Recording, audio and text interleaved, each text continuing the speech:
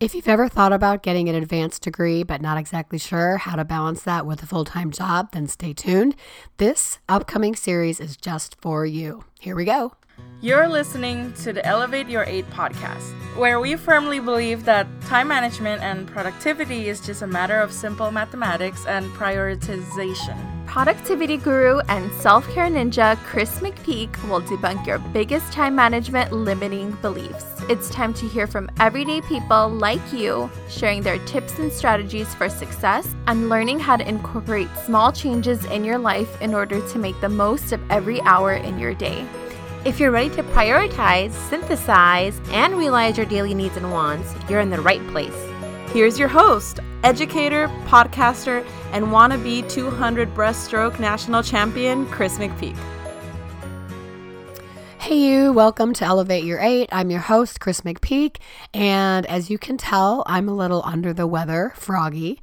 I actually put that on my Instagram story this morning that I felt like Froggy from the Little Rascals.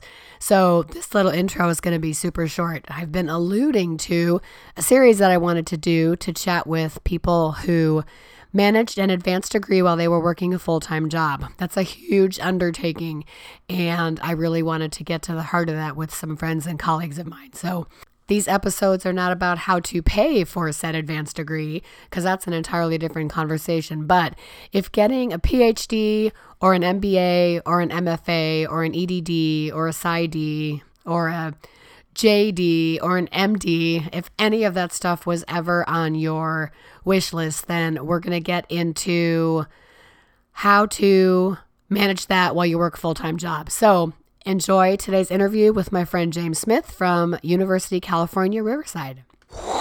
Welcome to the Elevate Your 8 podcast. I'm your host, Chris McPeak, and we're joined today by my very good friend, James Smith, who is a staff member over at the University of California at Riverside. Welcome, James. Thank you. James and I have a great deal in common, not the least of which is we both have had careers in housing and residence life. We are both huge Madonna and karaoke fans. So we are, yes. we are simpatico in that way. So James, for the people in the audience that don't really understand what we talk about when we're saying college housing and residence life, let's educate them, shall we? Sure. Yeah. So most people, when they think of college housing or res life, when they think, oh, who are you? They think RA, and that's the first thing most people think about as a student who lives in the community with the other residents. And so, but there's a whole backstory and a bunch of people behind the RA to help them do the work that they need to do for our students. And so I supervise a bunch of people who supervise. So it's kind of a lot of layers of folks really who really at the end of the day are just trying to make sure that our students are getting the best experience they can while they're living with us on campus. And so I supervise a team of people who ensure that academic programs are happening, really to connect them so it's not all parties and hoopla. It's, connecting that academic piece that they're getting in the classroom to that piece while they're living with us. So I supervise a team of folks who help do that, basically. That's in a nutshell. In a nutshell, yeah. That makes very good sense. And you do academic programs, like you said. So you're looking to help, adjust life outside the classroom, but supplementing life inside the classroom. Right. It's about connecting the students to resources. So academic resources, or if they're in control, if they're, in trouble or have students of concerns, or unfortunately we live in a world where students are abused or assaulted and, they tell us about it. So connecting them to the resources on campus, counseling center, the police, kinds of things to make sure that, they're getting the best experience they can while they're with us. So, I love it. Yeah. Yes. It is a very fulfilling career field. Absolutely. It is. Absolutely. Yeah. So at some point in your career, you thought, I need an advanced degree to move up in the field, or I need an advanced degree in order to do my job better. Right. So what was it that made you decide, this is the degree that I want, and this is what I'm going to pursue? Yeah. So when I first started my research 20 years ago, I was asking all of those questions like, I want to be a doctorate someday. I want to have a doctorate someday. How do I do that? And they're like, good luck, kid, And so I had this bright idea Fast forward, it was really 12 years post-masters that I said, it's time. And so I really started researching different programs. I knew I had to work full time in order to do this. I couldn't just Right. drop out, quit my job. Although some folks do Mhm. that. They decide I'm going to drop out and go full time for a PhD, and God bless them.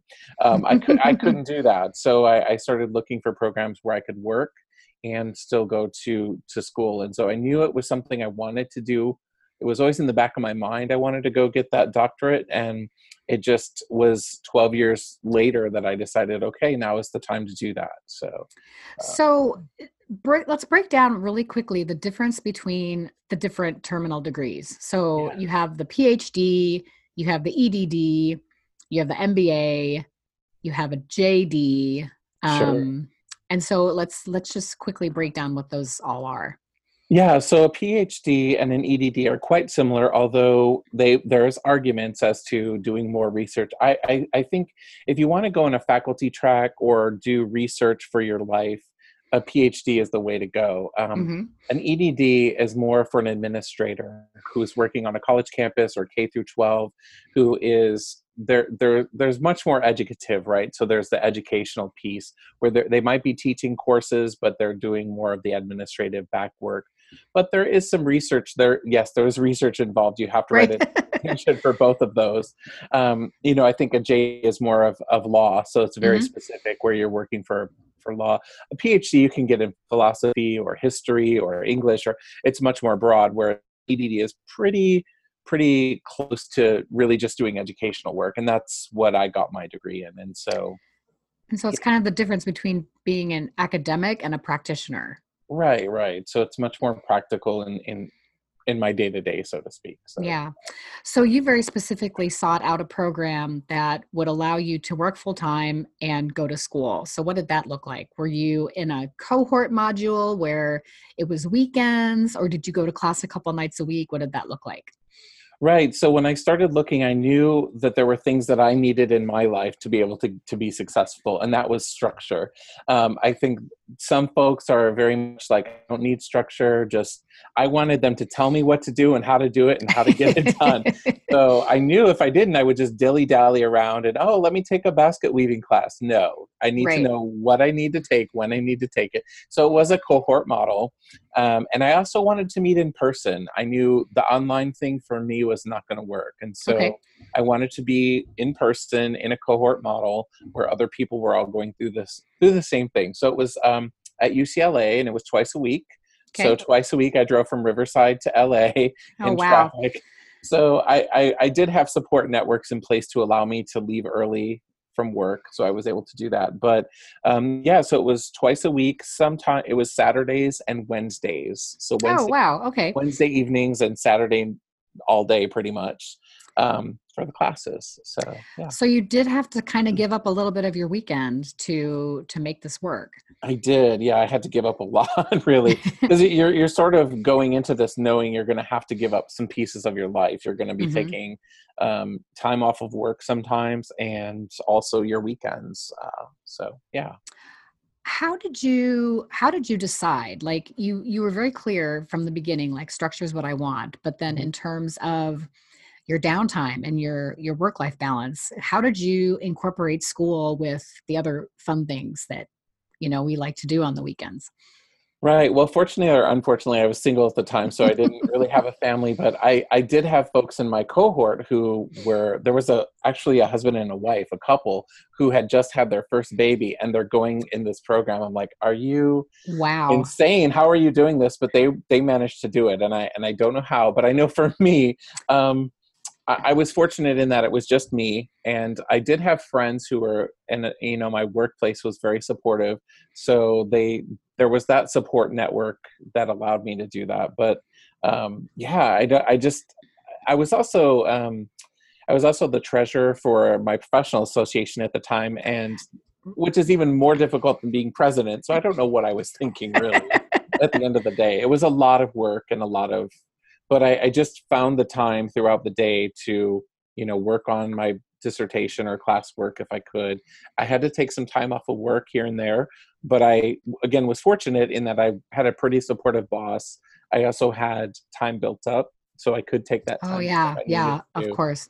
So So how would you advise somebody? I mean, you were mentioning like we both work in education in our day jobs, so we are already in a supportive environment in that we have people around us that know like this is mhm. kind of the way that it is. But if you were somebody outside of this field, how might you advise a non academic person to pursue a terminal degree and still, have sanity? Right. I think, well, it's about balance and finding what's going to work for you. So again, those folks who did have families in the class, they were, they would talk about, having those frank conversations with their family, that Hmm. it's a team effort, really. It's a support Sure. system. So I'm not going to be here to cook dinner. I'm not going to be here to get the kids off to school. So how can you help? And then in turn, what will I be able to give back later, kind of thing. So there's a lot of negotiation that goes into that, I'm sure. And for those who are not in academia, if they're working at a different place, to just, again, have that conversation like, this is a dream of mine. This is something I want to do. How can you support me? And often, sometimes private sector might have extra money to help Hmm. support that, or scholarships or whatnot, and can sort of do that. So I would ask those questions, certainly, of the supervisor where you work. Is this something I can do? Would you support this? Knowing that they're not going to take away from the job, but actually give back to their business or to the place of work. Once they have this degree, they're able to give back. So Yeah, looking at it from that way. that's a really good point. I think that's a very clever way of making it a partnership between employer and employee, and that an investment in the employee means that you're able to get this knowledge and pay it forward. So I think that's super clever. So if you could go back and do it all again, what would you do differently? And what did you do that was just spot on perfect? Well, I think I probably would have done it sooner. I think as I got older, my attention span is sort of has sort of left. But I think what I did do was I did my research and finding, I had applied for. The interesting thing here at UC Riverside is that my place of work offers a PhD program, and there's really Right. little to no cost. But I chose a program that would actually cost me money, and I would have to do extra work. But the reason I chose that was because I was very structured and I needed that, and I needed to know what I needed to do, how many hoops I needed to jump through, and how long Right. it was going to take me. So I did my research, and I think that helped me in the long run. I know Sure. I have friends who chose programs that didn't have that, and it took them, the average time is 3 to 4 years for an EDD. It took them 6 to 8 years. So, Wow. it just, for me, it was something that I was able to do and really put my mind to it, but also had that like structure in place. So I think Right. that helped me in the long run. So Yeah. Oh, it's that whole like time versus money thing. it So if is. you were making an investment in your time anyway, but investing that extra money allowed you to have more time and to finish sooner than other people It did, and might have. I also did take out student loans, which nobody ever wants to do, but I Yeah. made that commitment to myself to do it because I wanted to get that degree and hopefully, like I said earlier, give back. There are times now where I'm called upon in my job because I do have that doctor in front of my name, so I can say, Yeah. based on my experience or the research I did in my program, I was able to, it sort of opens doors to different meetings that I might not have been invited to before. So, Okay. And yeah, in terms of your career trajectory, having doctor before your name, I suppose opens other doors sure. that you might not all already have for yourself. Yeah, I think that it also, like there was a session I was invited to for my grad school alumni program. Somehow the dean of the College of Education reached out to me and wanted me to talk about student experiences, and I thought, oh, that's really odd. And here we are in California. There's all kinds of people from Michigan State who are out here. Why me? Uh-huh. And I think it was because of the work I was doing, and also I had done some writing on the side and was able to published some articles and things of that nature. And people were able to say, okay, well, I guess we can trust him. So that's awesome. Let's have him come talk to us about student experiences in California. So that's great. Yeah. Was it easy to settle on a dissertation topic? No, there was some different topics that I was looking at, and they were very particular. The faculty, they were very direct with me and told me, okay, this will work, this won't work, or you need to be able to do the research. And I sort of struck out on my own and looked at student affairs professionals in higher ed and their sexual orientation and whether or not they were getting the jobs that they wanted. And I went in thinking, I'm gonna learn all these things, and all these people are gonna tell me these horror stories, and it was the complete opposite, actually. Oh, wow! So yeah, so I learned something in that process of doing that dissertation, and so it was a qualitative study and speaking with people in the field and having conversations with them, and really it was about storytelling. So I learned about their history, and that's cool. That was really cool to me. So yeah, I can appreciate that. Stories are wonderful.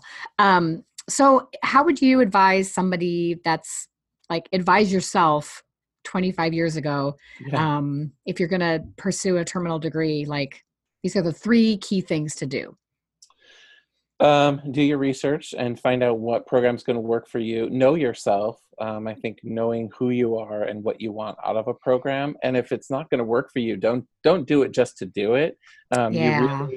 I think a lot of times we hear our younger self saying, we have to go get a degree. We have to go back to school. And if it's not the right time for you, don't do it. If it's not the right program for you, don't do it. I think, just because it has UCLA or UC in its title doesn't necessarily mean it's going to be the best program for you. I have colleagues who went to CSUs and got their degrees or did theirs online because they felt that was going to work for them. And so do what's best for you, not what other people are telling you. Yeah, which is exactly why Dr. James Smith has doctor before his name, and Ms. Chris McPeak has no doctor before her name.